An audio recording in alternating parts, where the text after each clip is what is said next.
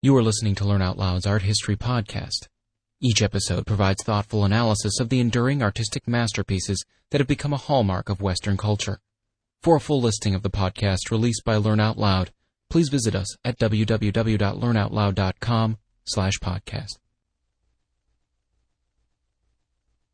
The Last Judgment, painted by Michelangelo from 1535 to 1541, from Trois Maîtres by Alexandre Dumas. In 1535, Michelangelo was at last enabled to occupy himself exclusively with the execution of his Last Judgment, to which he devoted no less than 8 to 9 years. This immense and unique picture, in which the human figure is represented in all possible attitudes, where every sentiment, every passion, every reflection of thought, and every aspiration of the soul are rendered with inimitable perfection, has never been equaled and never will be equaled in the domain of art. This time, the genius of Michelangelo simply attacked the infinite. The subject of this vast composition, the manner in which it is conceived and executed, the admirable variety and the learned disposition of the groups, the inconceivable boldness and firmness of the outlines, the contrast of light and shade, the difficulties, I might almost say the impossibilities, vanquished, as if it were all mere play, and with a happiness that savours of prodigy, the unity of the whole and the perfection of the details make the Last Judgment the most complete and the greatest picture in existence.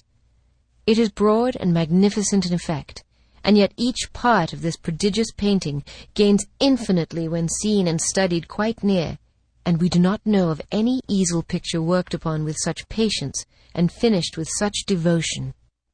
The painter could only choose one scene, several isolated groups in this appalling drama, which will be enacted on the last day in the valley of Jehoshaphat, where all the generations of man shall be gathered together, and yet admire the omnipotence of genius. With nothing but a single episode in a restricted space, and solely by the expression of the human body, the artist has succeeded in striking you with astonishment and terror, and in making you really a spectator of the supreme catastrophe. At the base of the picture, very nearly in the center, you perceive the boat of the Inferno, a fantastic reminiscence borrowed from pagan tradition, in accordance with which first the poet and then the painter were pleased to clothe an accursed being with the form and occupation of Charon. Charon with the eyes of burning embers gathering together with a gesture all these souls, and striking with his oar those who hesitate. From Dante's Inferno. It is impossible to form an idea of the incredible science displayed by Michelangelo in the varied contortions of the damned, heaped one upon the other in the fatal bark.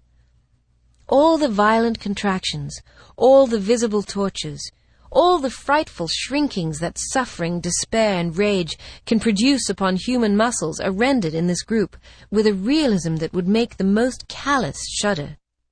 To the left of this bark you see the gaping mouth of a cavern. This is the entrance to purgatory, where several demons are in despair because they have no more souls to torment. This first group, which very naturally attracts the spectator's attention, is that of the dead, whom the piercing sound of the eternal trumpet has awakened in their tombs. Some of them shake off their shrouds, others with great difficulty open their eyelids made heavy by their long sleep. Towards the angle of the picture there is a monk who is pointing out the divine judge with his left hand. This monk is the portrait of Michelangelo. The second group is formed of the resuscitated ones, who ascend of themselves to the judgment. These figures, many of them are sublime in expression, rise more or less lightly into space, according to the burden of their sins, of which they must render account. The third group, also ascending to the right of Christ, is that of the blessed. Among all these saints, some of whom show the instrument of their execution, others the marks of their martyrdom, there is one head especially remarkable for beauty and tenderness.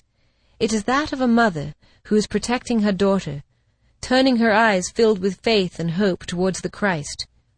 Above the host of saints you see a fourth group of angelic spirits, some bearing the cross, others the crown of thorns, instruments and emblems of the Saviour's passion.